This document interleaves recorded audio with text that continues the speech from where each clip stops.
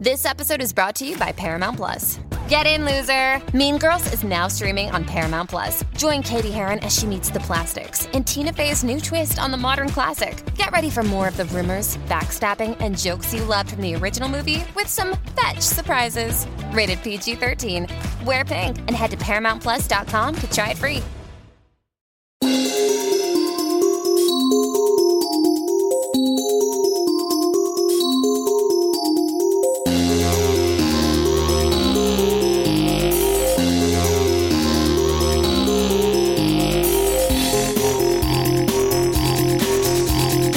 Hi, this is Dick Miller. You're listening to Junk Food Cinema. Who were these guys?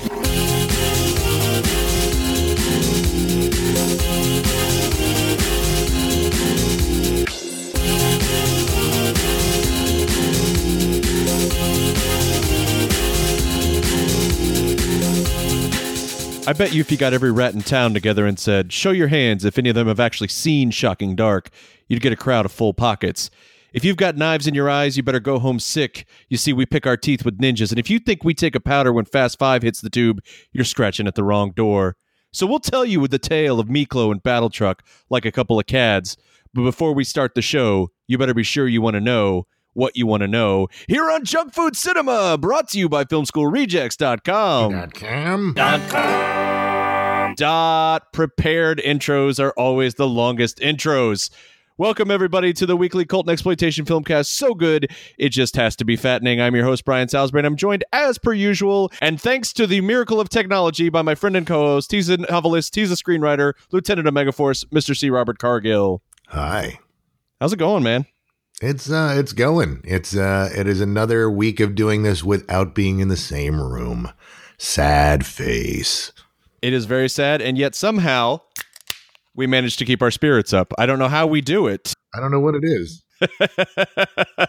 We will find out in this episode. But before we get into it, let me take care of a little bit of the business.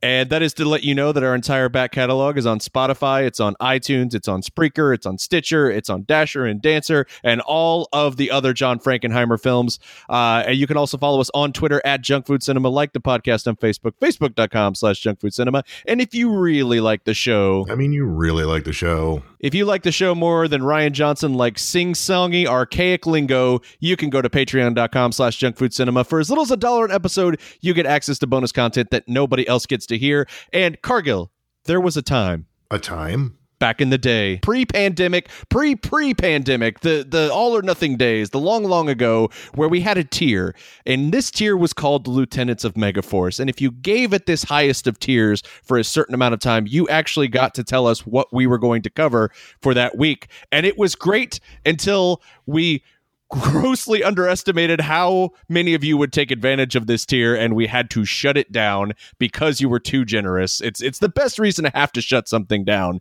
But today we are scratching a patron request off our list. This is actually from a patron named Zach Seeker, who requested a little film called Brick. This isn't good. No. Emily said words I didn't know. Tell me if they catch. Brick? No. Tug? Tug might be a drink, like milk and vodka. Pin? You know the kingpin. Dope runner, right? Big time. What are you gonna do? She asked for my help. I just want to know she's okay. So what's first? I'm gonna start shaking things up.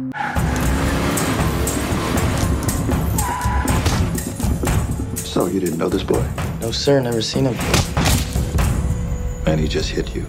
He asked for my lunch money first. Good thing I brown bagged it. You're coming into a certain situation. It's twisted. I'm looking for Emily. You left her? Yeah, I did. You better be sure you want to know what you want to know.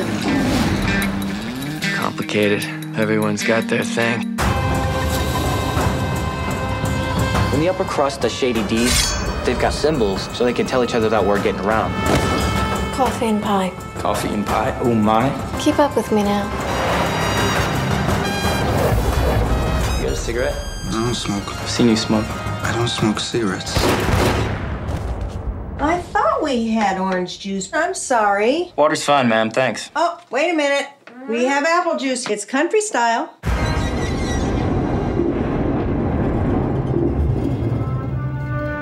If I get to the bottom of whatever this is, What do you want? just to see you sweat. And it gets too hot. You got a discipline issue with me? Write me up or suspend me. I see that you're trying to help her. And I don't know anybody who would do that for me. You are dangerous. I set out to know, put her on the spot, and put her in front of the gun. There's not much chance of coming out clean.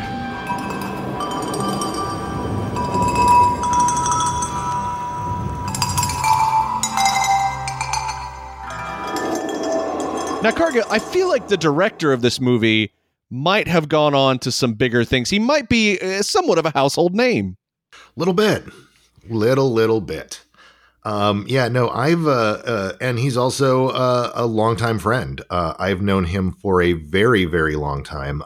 In fact, we met the night of the South by Southwest world premiere of Brick. A little backstory on Rian Johnson is he came up at USC with 3 other filmmakers, and I was good friends with one of them, Kevin Ford, who was dating Angela Bettis at the time, and we would go out with them regularly. But he also came up with another gentleman named Lucky McKee, who you may know from the movie, from director of May and The Woman, and Chris Sievertson, who directed a notoriously amazing film called I Know Who Killed Me. That I think we're split on, right, Brian? I'm sorry, you just referred to it as notoriously amazing. Yes. I would agree with half of that descriptor. Amazing, right? That's the part that you identify with. We're clear on this? Sure. It is, I would love to do an episode on this at some point, but I have a huge affinity for that movie. But so they were like, hey, our friend Ryan has a new movie opening up. We're going to get together after the premiere. And so we sat out at a place called the Littlest Bar in Texas, which is this tiny, tiny little bar with a bunch of picnic tables, and sat and drank beer and talked writing and filmmaking back in 2006.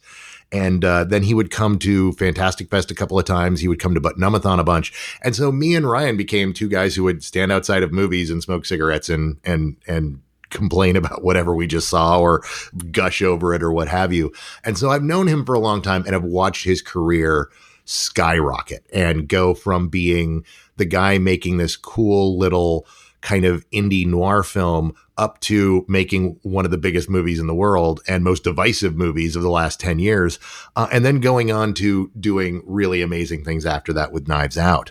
And so it's been a hell of a ride to watch him ascend in this way. And I'm so thrilled that we get to go back to the roots, because I think once you've seen Knives Out, once you've taken in the Brothers Bloom, once you've kind of wrapped your head around what he was doing with Looper, going back and re-examining Brick lays out exactly what kind of filmmaker Ryan is and what he excels at that no one else in the industry does.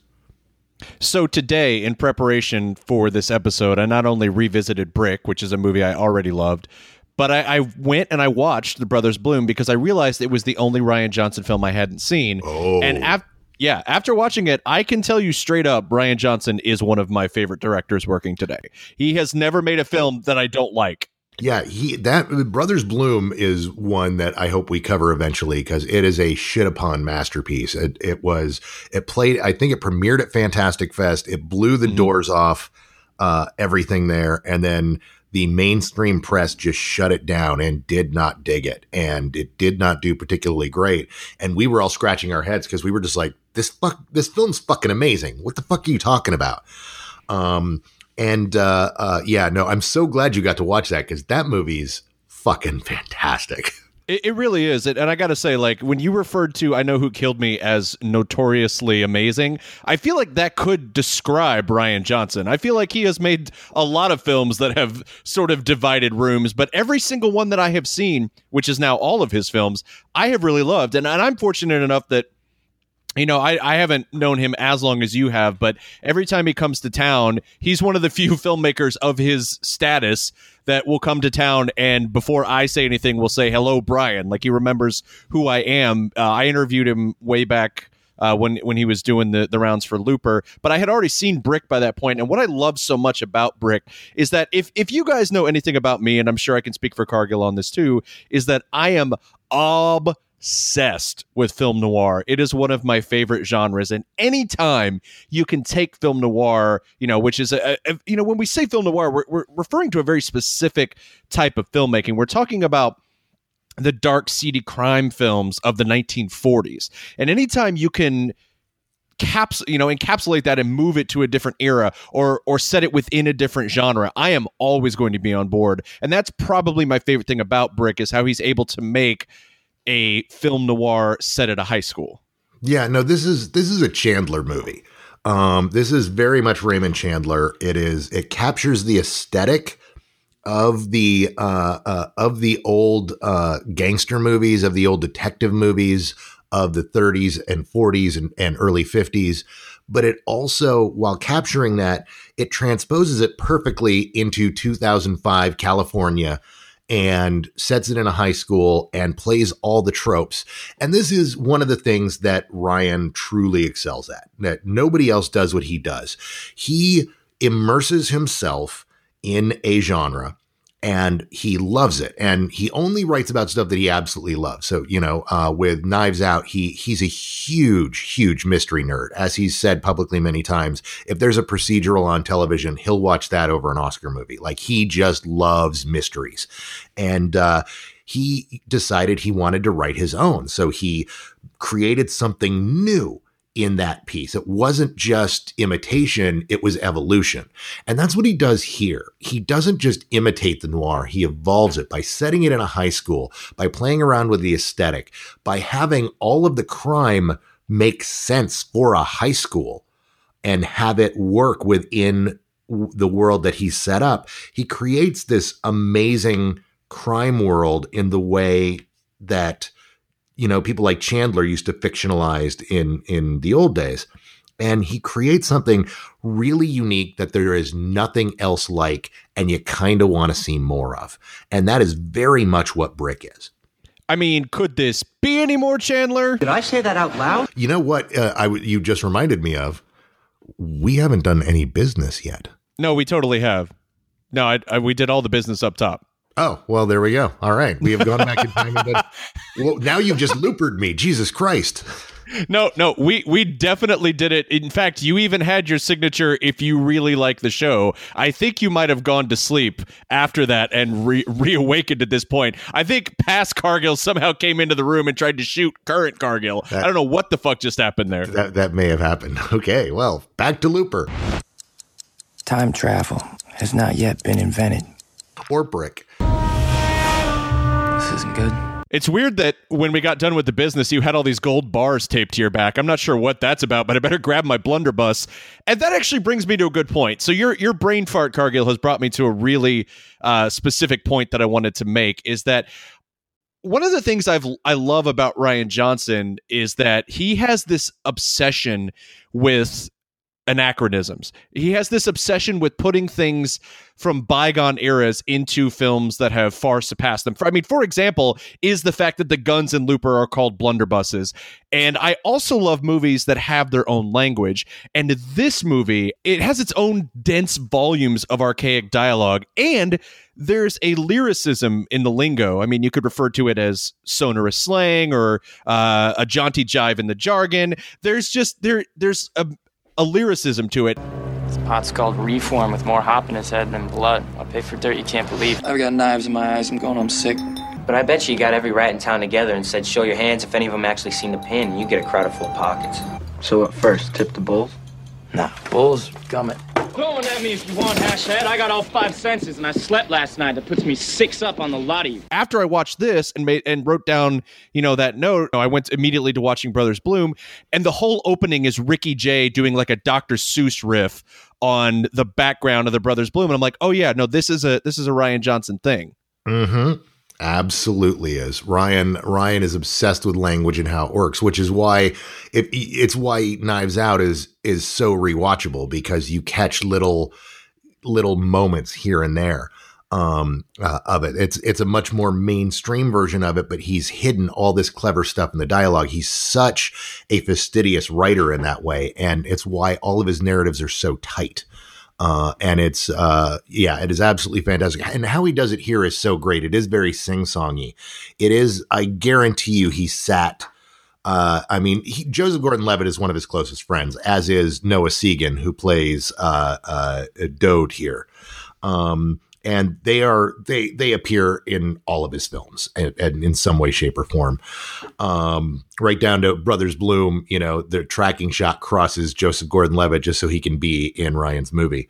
But I guarantee you Ryan sat down Levitt and Gordon-Levitt and said, okay, watch this film, this film, this film, and this film, but don't pay attention to the plot. Just be listening to the dialogue. Just listen to how they're saying the dialogue. I want that rhythm. I want that song, because there is a special lyricism to the way those old gangster movies worked and those old noirs worked. That was the aesthetic that was dropped by neo-noir. I mean, that's what I find so interesting about this. Is that, neo-noir kept the lighting elements, neo-noir kept, the various ways that, the femme fatale and the way the structure of the thing worked, but it dropped the sing-songy narrative of it because that's what they felt was dated. And so that's what, he picks up and runs with here and makes this such a magical movie. I don't think this movie as a noir set in, even with the same plot, without that dialogue, resonates in the same way that this does. I feel that it would feel like it's a bit of a stretch and we would be too rooted in the reality of it. But by doing the dialogue the way he does, we accept that we're watching a noir, and we allow that this high school could be this violent and have this big of a drug trade, that this would be a thing. And I think that absolutely 100% is the glue that cements this entire wonderful movie together. All of his films feel like you could blink for a second and forget what time period the movie is set in. I mean, just watching Brothers Bloom, because of the way he uses costumes, because of the way he uses language and sets, you forget what time period the movies take place in sometimes. You forget that they're contemporary. For example, watching Brothers Bloom, there's a shot where helicopters start flying over this museum, and I was like, oh, that's right, this isn't the 1920s. Because of the way the brothers are dressed, because of the way the ships look that they are traveling on, because of the language in the movie, I forget that they're contemporary. And that's kind of the greatest trick that Rian Johnson ever pulled, is convincing the world that calendars never existed. Yeah, no, and you see that in Knives Out as well. Knives Out is one of those movies that if they don't mention, if they don't mention having read about a tweet about it, you would think this could have taken place in the 80s. Yeah, and I mean, it's a classic style whodunit. So I mean, you're thinking back to Agatha Christie, you're not thinking about 2019. It's just not even entering your mind because of the way that he draws you into these worlds and uses language and uses sets, uses costumes, uses music to kind of build that eerie temporal displacement as you're watching films. And that's one of the things I love most about Brick. And Brick also has the added element of, it seems like it takes place at David Lynch High on Planet Film Noir. Like, all of these kids that he talks to have their own weird shit going on long before the inciting incident of this film. Oh, absolutely. One of my favorite elements about this movie is that every time we meet the football player Jock, he's telling a rapt audience the story about coach put me in, but the coach won't put me in. And he's literally just making a big theatrical thing about the coach won't play him, and how they could actually win games if they would play him. And this character pops because of it. Like, it's such a weird character quirk. It's such a weird thing, but it totally works in the vibe of what they're doing, because he's borrowing an old trope of noir films and updating it for the school in a way that just feels like it works. And I'm so fascinated by how every character in the school has that weird element to them. Well, he's also delivering monologues like something out of a Greek chorus. Like, you know what he is? He's basically Mercutio throughout this whole movie where he's just fucking going off on these tirades about, like, he's boasting, but he's also, you know, there's again a sing-songiness to what he's saying. And it reminded me so much of like Mercutio's lines at the beginning of Romeo and Juliet, where he just starts talking about, you know, Queen Mab has been with you and this, that, and the other, and just like riffing off of himself, and so much in the wings of the rest of the story that it's just like, oh, and now we're back to this character again. And I love that about it. Yeah, no, absolutely. And it's such a crazy, so let's lay out what is going on here. 'Cause it's such a wonderfully crazy, convoluted, yet tightly woven narrative. When everything is explained in the final moments of the film, like it's literally, we have the confrontation where we lay out the mystery, we get the final pieces put in and everything falls together. But as it's going, it seems like pure chaos because it plays on the old tropes. You know, we have a setup of a mystery. We have the dame that comes in that needs his help. And he decides to help her, but then she doesn't want his help anymore. And then the dame turns up dead. And now he's investigating her death because she meant something to him. And in doing so, follows a red herring, you know, and we get a character that we think plays much bigger, but was really the red herring all along and was really just being used as a patsy to be the red herring. And then we find out we are in deep with this drug lord called the Pin. And the Pin is a 26-year-old guy who lives with his mother and runs the drug trade at the local high school. And it's so great how we get this perspective from the high schoolers that he's this big fucking deal. And we're looking at him and we're like, you're just a loser 26-year-old who lives in his mother's basement that sells drugs to high school kids. Yeah, they're all telling us we should be afraid of you, but I am pretty sure, I'm trusting my own eyes here, and you were in Solar Babies. So I'm not sure that I'm as intimidated, but I do love that line where they're like, he's really old, like 26. And, you know, because that's what they would consider old when they're in high school. And I also love that we're talking about the drug trade, and he's this drug kingpin. And what is he predominantly selling? Weed. Weed is what he's predominantly selling, because when you're in high school, that's the hardest drug you can conceive of. And by the way, we're talking the Kingpin is played by Lucas Haas, a junk food alum from our Leap of Faith episode, where he played the crippled boy early in the 90s. And here he is 15 years later playing the Pin. I feel like Lucas Haas is one of those, give it another year and he'll definitely be a Junk Food Cinema alum. There's so many movies of his that I'm like, why haven't we covered Mars Attacks? We'll probably cover Solar Babies at some point. Like, just going through his entire filmography, I'm like, oh yeah, there's a lot of movies here that we'll probably cover. But so far, I think you're right. I think the only one we've covered is Leap of Faith. So that's a little bit surprising to me, but he's got a number of films in his catalog that definitely deserve the Junk Food Cinema treatment. But Cargill, you mentioned Noah Segan, and I'm so glad that you did, because I actually tweeted today that, well, it looks like we're covering a Rian Johnson film this week. I'll give you a hint. Noah Segan's in it. Because literally Noah Segan is in all of them. He's in all of them, like right down to The Last Jedi, where he's just in one scene writing. He's one of the Alliance pilots, like riding on a personnel carrier out of the shot. It's like he's in the shot, he's out of the shot. He doesn't have a line, camera doesn't focus on him, but I saw him and I was like, okay, he's technically been in all of Rian Johnson's movies. Well done. He's a named character as well.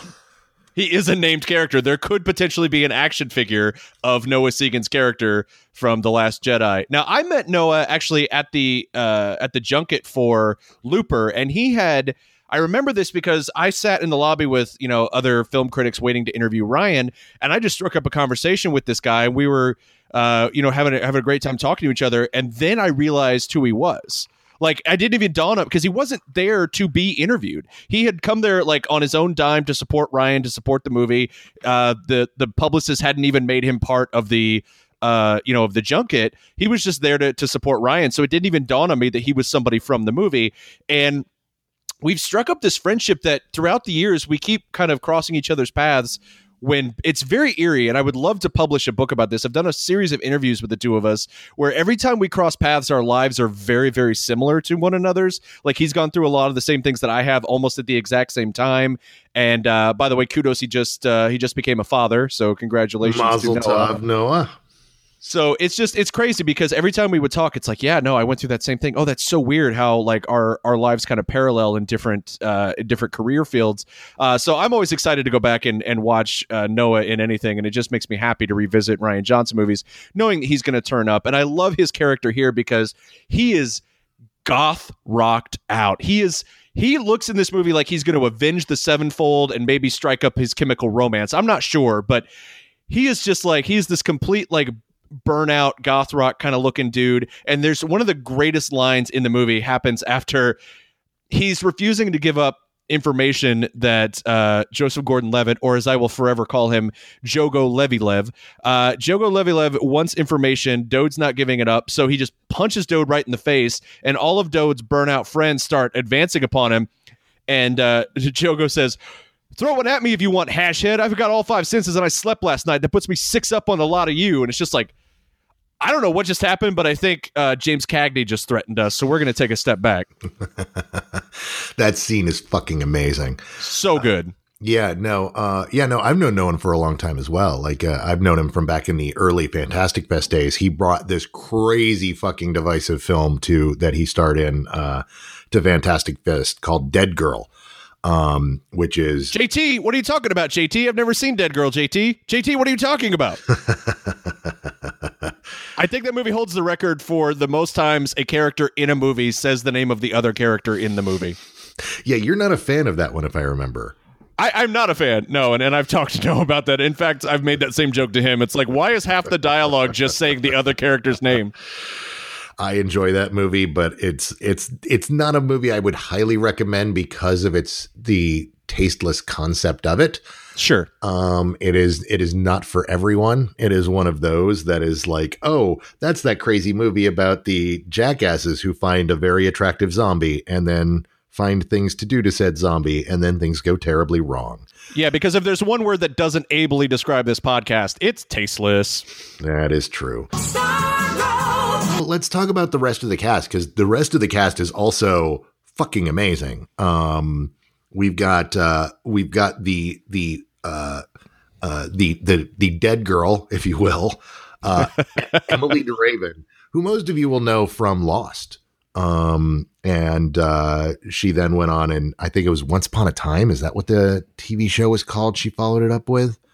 Yeah, I feel like a lot of the actors in this movie found a lot of success on TV shortly after this film. Matt O'Leary, who plays Brain in the movie, which is one of my favorite fucking characters. Matt O'Leary actually is in a lot of movies that we've covered on this show. He was in Death Sentence. He was also in Frailty. So just a number of things. But he has a role in Agents of S.H.I.E.L.D. There are other people in this movie that, again, just television success all around in this cast. Then you've got Megan Good, who is a junk food alum. She was in Eve's Bayou.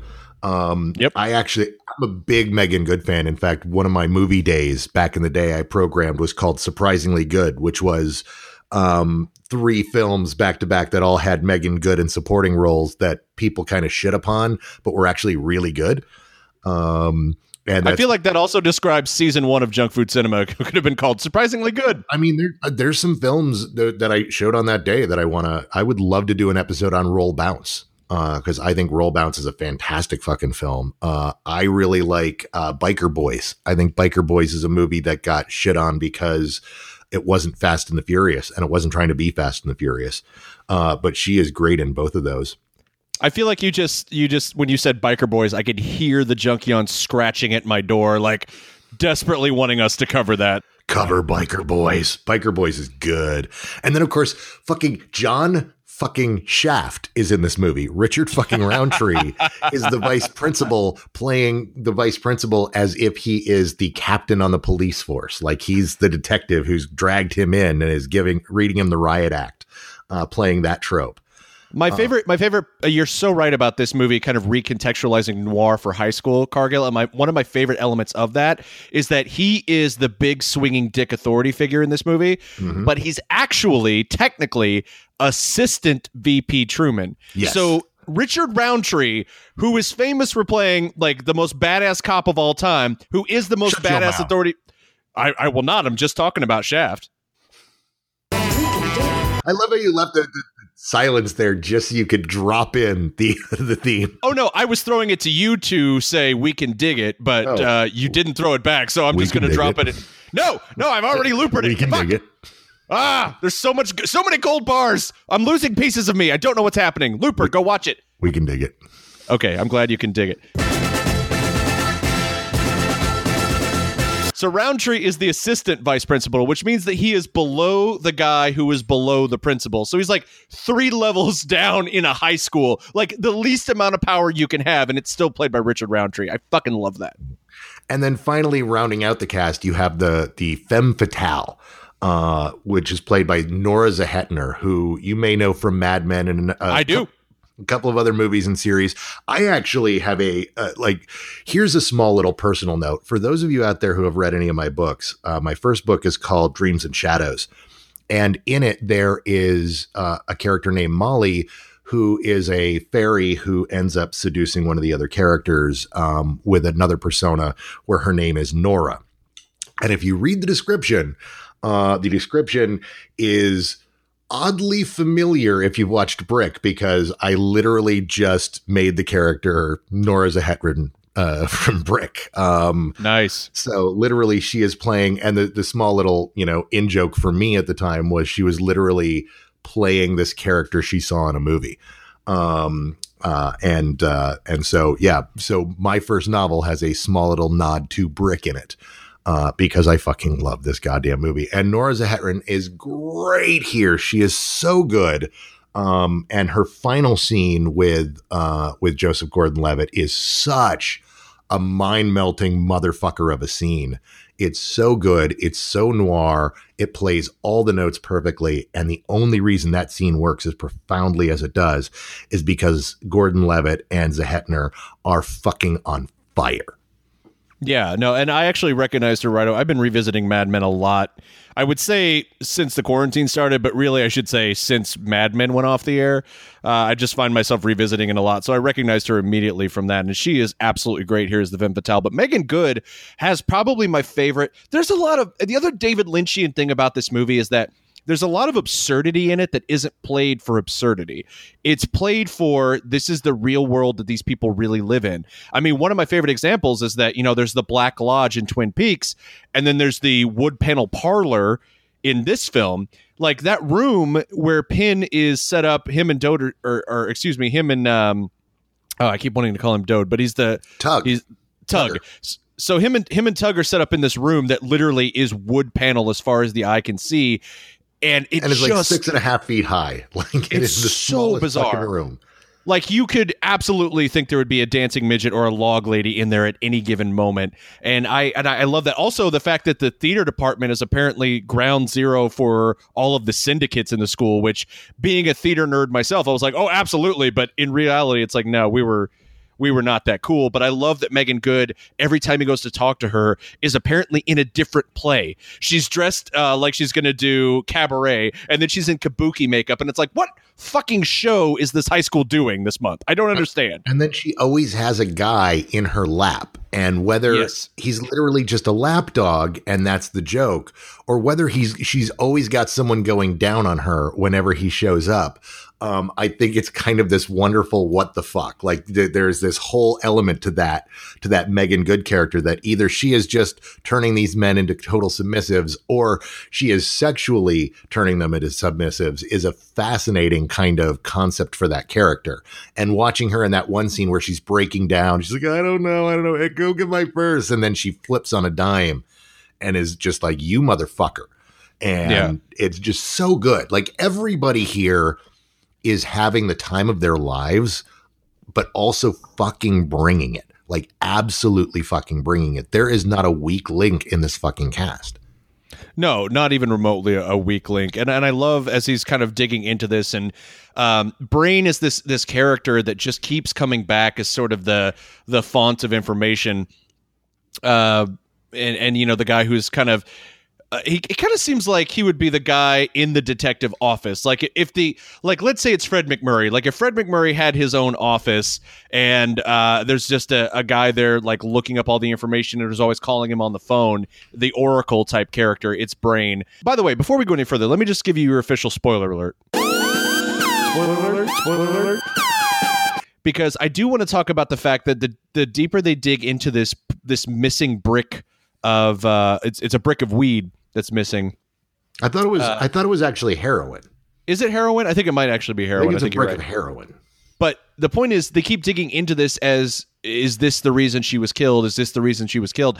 And I love that we get to it, and it's not at all the reason she was killed. Like, it really isn't the thing that caused her death. That's the best part of great noir films, is the detective is on the case and it seems like it's obvious and it turns out it's not obvious at all.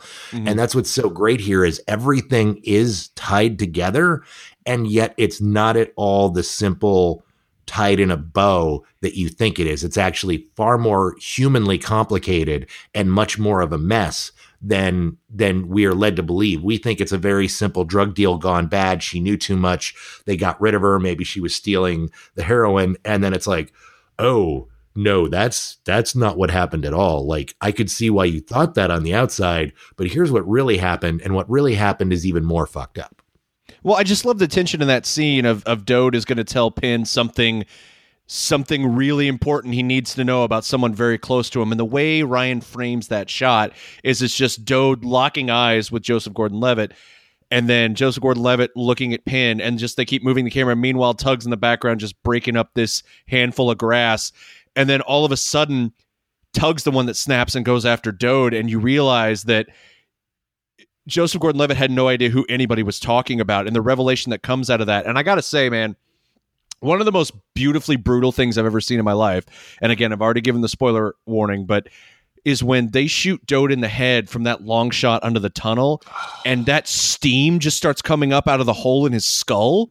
That shot is so masterful. I actually took a picture of that to post because, dear God, it's like everything about that shot is just perfection. You've got, from the framing of the characters, from the way Noah dies, from the way you get the blood from the squib, followed by that steam, the way he falls over, and then the pigeons just flying out.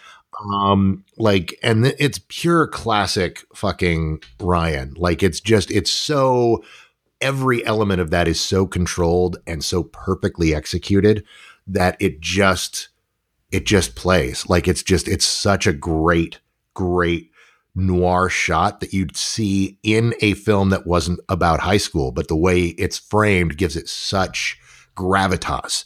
And that shot is just fucking masterful. It's just fucking masterful. I literally watched that shot like 3 or 4 times today while watching the movie again, going, God, this shot, we don't talk about this shot often enough. Holy fuck, this shot. It's absolutely fantastic. And I love the fact that, kind of pursuant to what you were saying earlier, that Rian Johnson had the cast read Dashiell Hammett because that was kind of his baseline inspiration for this script. He had them read Dashiell Hammett books, but not actually watch any film noir because he didn't want them to be influenced by other roles or other characters, which is probably what gives the movie, even though it's borrowing language that I've heard in Cagney films, it's borrowing language that I've heard in The Long Goodbye. It's borrowing a lot of the lexicon, but as far as the characters, as far as the performances, it is wholly unique. Absolutely. Abso-fucking-lutely. We'll return after these messages. Lucky Land Casino, asking people, what's the weirdest place you've gotten lucky? Lucky? In line at the deli, I guess? Aha, in my dentist's office. More than once, actually. Do I have to say? Yes, you do. In the car before my kids' PTA meeting. Really? Yes. Excuse me, what's the weirdest place you've gotten lucky? I never win and tell. Well, there you have it. You can get lucky anywhere, playing at LuckyLandSlots.com. Play for free right now. Are you feeling lucky? No purchase necessary. Void where prohibited by law. 18+. Terms and conditions apply. See website for details. He wrote the original screenplay in 1997, literally right out of film school, and it took him 6 years to fund the project, and he's still, like, this movie is about as indie and by your own bootstraps as you could possibly be. I mean, he has his brother doing all the music in the film. He's editing it on a home computer. It is really like grassroots as grassroots gets. Oh yeah, no, this was one of those things where it was just this small little movie that he brought to. It's in retrospect, it's hard to believe that this movie premiered at South by and not at Sundance. Like, this feels like a movie that would have been a big Sundance find, and instead it was a South by find. Because it was one of those movies that just wasn't on everyone's radar until it played and blew the roof off of the theater here in Austin. And then all of a sudden it was on its rocket tier on the way up, and put him on everybody's radar. And it, great movie after great movie until now we get to the point that, yeah, now he's a household name. There's a whole group of Star Wars fans that fucking hate him. And there's a whole group of critics and film lovers that revere him. And he's fine with both. The interesting thing about Ryan is that he very much believes what he's been quoted in the past, which is he believes that the key to any artist, especially a filmmaker, is to be interesting. And if you're not divisive, you're not really being interesting. You're not doing something new. You're not doing something that the audience isn't ready for. And that is how he goes by. And he is fine with the divisiveness that he's created because he wants to make art that people discuss and debate. And the fact that people are still arguing over The Last Jedi years later is a big W up on the board for him, because he wanted to make a movie that people kept talking about and debating. And this is one of those films where it's such a profoundly weird, unique thing, that it just works in its own way. And I just marvel at it. And I do love that it feels like someone telling the story of something that happened to them in high school that they assigned a great deal of gravitas to. But of course, memory is fallible, and we always have. It's like something that they said that Joseph Gordon-Levitt and Ryan both said in interviews, which is that Brick isn't the way high school was, but maybe it's a little closer to the way high school felt. And it just makes me think about, like, when you tell stories about high school, there is always that chance that the story you're telling didn't happen the way you're telling it, but it definitely felt the way that you're telling it. So, I mean, I think that also accounts for why some of the absurdity in the film isn't played as much for laughs. Like, for example, I mean, we've been talking about Pin and how he lives with his mom. There's a whole scene that is played for intensity and intimidation, where it's a scene where Joseph Gordon-Levitt and Lucas Haas are staring across the table at each other and basically setting up this deal where it's like, I have information, and if I'm right, you'll put me on the payroll. If I'm wrong, you'll break my legs. And the whole time, Pin's mother is like, do you want some juice? Do you want some milk? I know you're having milk with your cornflakes, but it's like, she's literally like this loving, doting mother serving them breakfast while they're having this interrogation. It's hilarious. There's a number of those in this movie that just make me laugh out loud of just how intentionally absurd the situations are. And that's one of them. The fact that this whole big showdown between Tugger and Pin at the end happens with mom serving drinks to everybody upstairs at 4:00 in the morning. It's just it knows exactly what it's doing, and it's genius about it. It's just so well done. But those absurd moments peppered throughout totally work. And I love how they play and how you're allowed to laugh at that moment. But then once the dialogue really starts, then you are back deep in it, and you are in the pathos of the moment, and you are really into what is happening on screen. Well, and I mean, it's like when they tell that story later about what happened in high school, I bet you they tell the story of that interrogation scene, but leave out the fact that mom was serving cornflakes. Or I bet you they tell the part where all these guys who were mad at each other, like when Tug and Pin have their falling out, all these guys who are on Tug's side show up. That'll be part of the story, as well as a thing that probably didn't happen, which is that everyone on Tug's side is dressed exactly like Tug. Yeah. Like they're like carbon copies, like Control V of Tug. And it's hilarious because it's like, that part probably wasn't true, but that's how it felt. And that's what this is the retelling of something really serious that happened in high school that we're sharing with you with details about the way it felt that may not necessarily have been what actually went down. Indeed. And I also love there's so many weird edits in this movie that feel like that feel very dreamlike. Like there's a shot where Pin is going into the darkness of the basement, like he's walking down into the basement, but he's kind of walking backwards so that he can still make eye contact with Brendan. And then all of a sudden, here comes Laura out of the basement. And it's like, Nora Zehetner coming out of the basement in this almost perfect crossfade.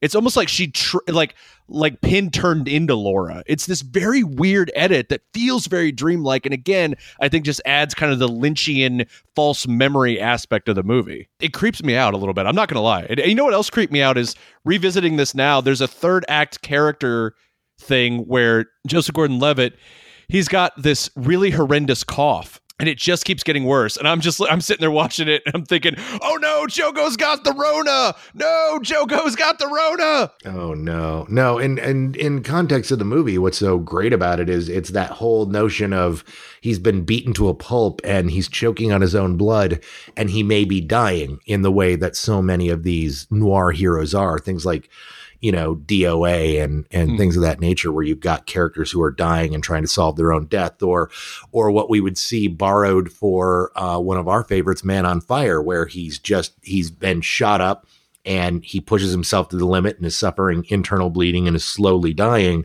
while he's doing that. And that's how they're playing it here. But it really works, and it darkens up this whole kind of concept. One of the other things I really like borrowed from the noir is the whole element of, going from scene to scene by having somebody show up and punch you in the head, and then you black out and then wake up, with whoever wants to talk to you. And it's so great how it's done here. And I also love that it addresses something that almost no other high school film ever addresses, which is, where are they finding time to solve this mystery or do this character stuff when they should be in school? And sure enough, we're hearing that this motherfucker has been truant throughout this entire thing. Yeah. And that's part of why the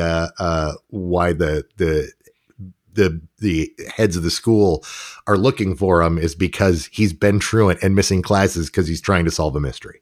Well, apparently he's the fucking Mr. Orange of this high school, because he's also like on the assistant VP's payroll. He's like the number one cooperating witness for the assistant VP. Well, I love that that's how it's part of his backstory, where he turned in his partner at one point. He welched on his partner and turned his partner in because they had him cold. And so now they feel that they can come to him whenever and tap him as a source. And he's like, no, I'm done. You've done that. But they really do kind of have him. And it's so great how Ryan takes those classic tropes and makes them functional in the high school universe. Like, there's never a point where it's too absurd. Like, it always feels like it belongs in this universe. Yeah, no, and I love the scene where Richard Roundtree says, like, you've helped this office out before. And he talks about his former partner, Jerry. He says, no, I gave you Jerry to see him eaten, not to see you fed. So it's just like, good. The fucking like hard-boiled dialogue in this movie is kind of fucking amazing. And I also love that there's a reason even for that, because ideally, if you're buying into a film noir, if you're buying into the anti-hero, the worst thing you could be is a snitch. But they add to the backstory the fact that he did it not because he had anything against Jerry, but because Jerry was pulling Emily into this life that he knew would destroy her.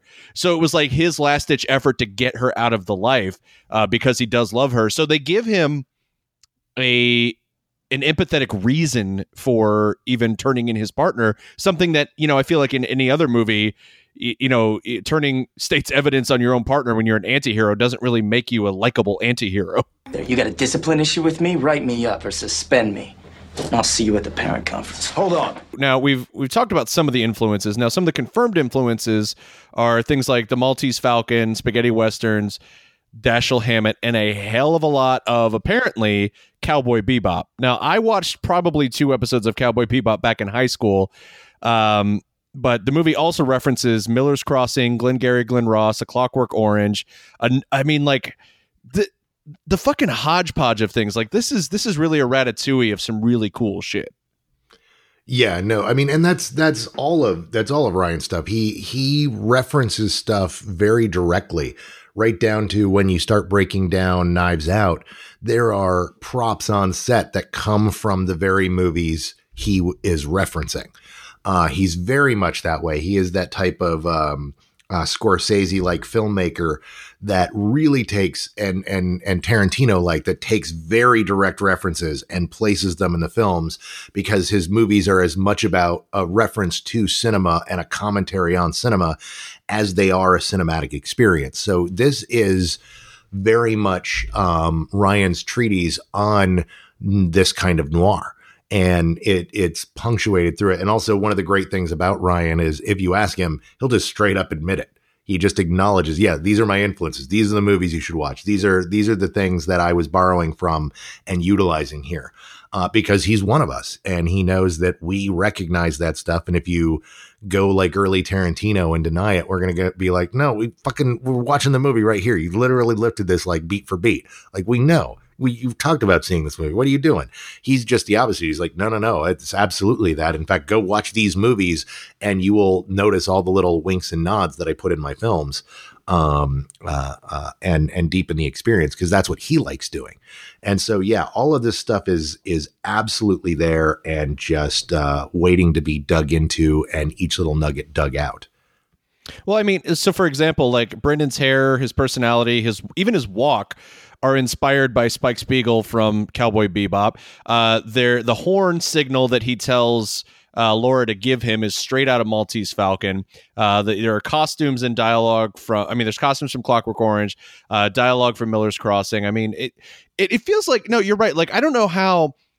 I mean, I guess pre-internet it made more sense, but at this point, if you're a movie geek making movies for movie geeks, then you have to understand that they have seen the same movies that you've seen that are inspiring you. So to try and play it off as anything other than homage is really self-destructive. Like, it really makes no sense whatsoever. Yeah. And if you embrace it, that just it further impassions the audience. Watching Knives Out, which I hope we cover at some point, Knives Out is very much a movie that the more Agatha Christie you watch, the more Agatha Christie inspired British television you watch, the deeper and more profound all the tiny little nuances of Knives Out get. And it really is something that watching other media that ties into this enriches the experience rather than borrows from it. You don't walk away from watching some Dashiell Hammett and go, oh, that's what Ryan was doing? Well, I guess it's a nice imitation. It's like, oh no, this is how he's completely recontextualized it and made something new out of it. And this is very much, it's its own thing. There is nothing else like this. I have seen other movies that have tried to play with dialogue the way this movie does, and no movie comes fucking close. I got to say, one thing we haven't really talked about as far as costuming in this film, I love the fact that Jogo Levylevs has cuffed jeans, and I love the fact that there's a lot of like James Dean kind of white undershirts going on. There's Lucas Haas, by the way, is dressed like one of the characters in Dark Shadows. That's not a bit. That's the actual influence for that cape that he's wearing throughout the movie, where he looks literally like a vampire on Dark Shadows, and I am fucking here for it. That may be my Halloween costume this year. If God willing, we're actually allowed to go trick-or-treating this year for Halloween, I may dress up as the Pin from Brick. By the way, my favorite little tiny detail in this fucking movie is when he gets picked up in the van and the Pin is sitting in the van, and they've clearly cleaned out the back of the van, so there's just that seat there. So he's like standing and there's a lamp. There's a lamp on the floor to create the right lighting. Why is there a lamp in the van? Guys, why is there a lamp? The lamp is there because it is so very noir to have it there, and it is perfection. It is chef's kiss. Mwah. I love the fucking lamp. I want the movie about Rian Johnson going to dealerships and being like, this is a nice van. It's a good price. Gets a lot of gas, a lot of miles to the gallon. Where could we put a lamp? And just seeing the look on the dealer's face, like, I'm sorry, did you say a lamp? Like a floor lamp in a van. Yeah. It's essential to my movie that I'm making about David Lynch High School. I want that scene. I want to see what that trip to the dealership was like. No, we have to bring the wood paneling on the inside of the van. You don't understand. On the inside. I will tell you how it happens. So there's a moment where Ryan goes to shake his hand and asks about if he moisturizes. Yes. And from that point on, it's all downhill. Of him finally talking him into getting the van. Yes, absolutely. 1,000%. By the way, just to go back really quickly to that shot we mentioned earlier of the smoke coming out of the back of Dode's head, apparently that was a mistake. It's actually the compressed air from the device that was used to shoot the blood. So there's supposed to be a blood spray out the back. But the two birds that are flying out of the tunnel, that was also a mistake. They refused to fly. So the shot is actually a split screen of sorts where... Really? Yeah, so top and bottom, they appear to fly out immediately after the gunshot. But at the same time, you've got this device that was supposed to shoot out blood is just shooting out air. And it, like, all of those mistakes culminate into probably the best shot of the movie. Yeah, no doubt. It does not look like it's a composite shot. It looks like it is one fucking shot. It's just beautiful. I fucking love the hell out of this movie. If you haven't seen Brick, this is Zach Seeker. Thank you so much for requesting this movie because, man, it was so much fun to revisit. Whenever I find a director who continues every time they make a movie to do something that delights me or really makes me think or just draws me in, like, I love discovering that. I love discovering the ratios where it's like either this filmmaker has made nothing but movies I love or almost nothing but movies I love. Like, that is so thrilling for me when you find a filmmaker that speaks to you on that level where everything they do or the vast majority of things they do hit for you. And Rian Johnson's movies fucking hit for me. Yeah, no, absolutely. I mean, every movie he makes is radically different from the one before it. It is a love letter to whatever genre he is addressing, and it's all buried with stuff that is worth digesting. And he knows how to tell a story, and I adore his films. So, and this is one of my favorites. This and Knives Out are my two absolute favorites of his, with Looper coming up behind, Brothers Bloom, very close to that. I just adore these films. They're all just fucking great. I think I'm willing to say this. I would call Rian Johnson a modern junk food master. Like, it's kind of crazy to me that this is how we're dipping our toe into talking about him because he probably deserves his own modern junk food masters episode. Oh, no, absolutely. Without a doubt. He is absolutely a modern junk food master. If he stopped making films today, he would still be one of the most important filmmakers of the last decade and a half. And without a doubt. But he's not stopping anytime soon. And he will be making movies probably for the next 25, 30 years easily. So we have a lot more coming up. We've got another Knives Out movie coming that I'm very excited about. Benoit Blanc. I will watch 1,000. Give me all the Benoit Blanc. Like, just layer all the Benoit Blanc on me. I will take all the Benoit Blanc you can give me. I am 100% there for that minute one. By the way, I only took about 4 years of French, but I'm pretty sure Benoit Blanc, if you type that in Pornhub, it's just the French bukkake. So be careful what you search for, but I will agree with Cargill. Put all the Benoit Blanc all over me. Also, the one reference I don't think we touched upon is Raiders of the Lost Ark, because you cannot tell me that Joseph Gordon-Levitt in that basement looking for that brick and using the mirror to reflect the sunlight. Come on. That's Raiders of the Lost Ark, right? Come on. Absolutely. Coffee and pie. Coffee and pie? Oh, my. You didn't hear it from me. And that does bring us to the junk food pairing. And this one was super fucking easy, Cargill, because the junk food pairing for this is coffee and pie. Oh, my.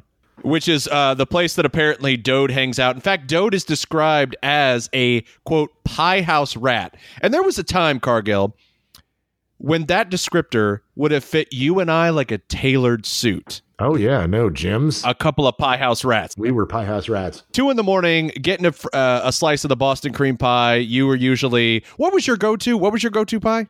Oh, the Boston cream. Just fucking talking movies and eating pie. That was the fucking days. Now, granted... Old school me, early 90s, I was all about the fruit of the forest pie that Jim's used to serve. And I would lament its absence with old managers and the like, because in the 90s, they had an amazing fruit of the forest pie. But apparently I was one of the only people to order it. But I also discovered that, a slice of pie was $2.50, but you could buy the whole pie for $8.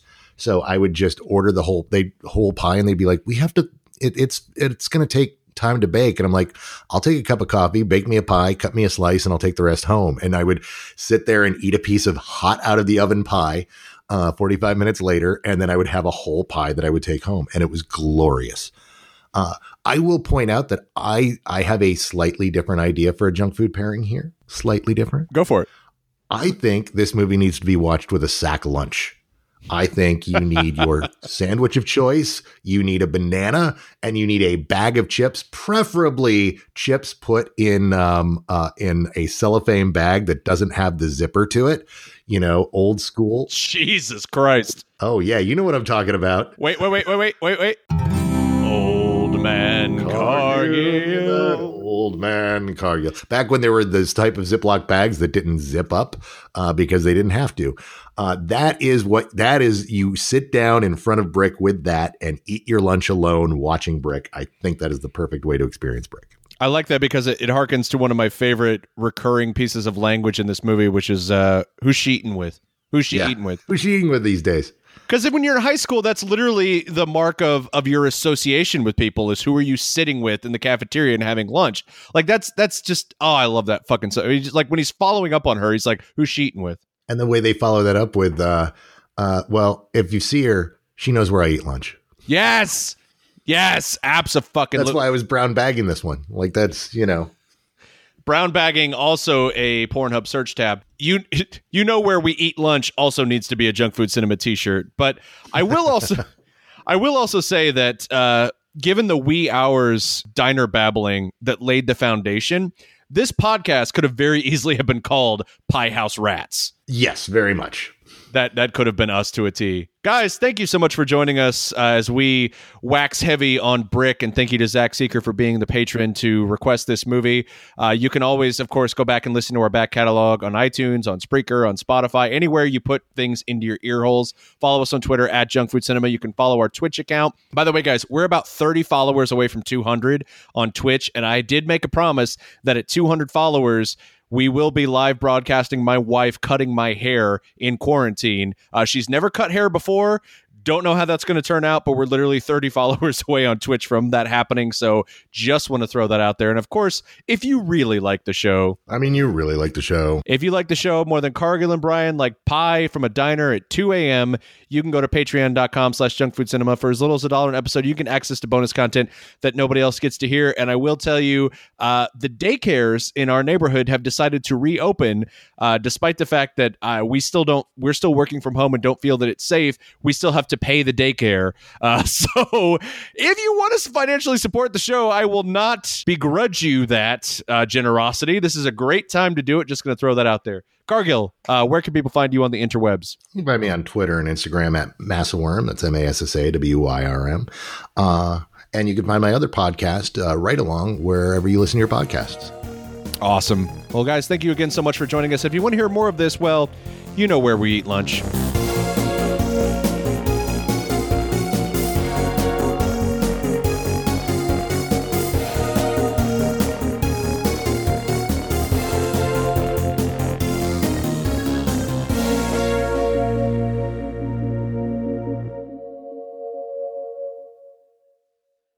Judy was boring. Hello. Then Judy discovered ChumbaCasino.com. It's my little escape. Now Judy's the life of the party. Oh, baby, mama's bringing home the bacon. Whoa, take it easy, Judy. The Chumba life is for everybody. So go to ChumbaCasino.com and play over 100 casino-style games. Join today and play for free for your chance to redeem some serious prizes.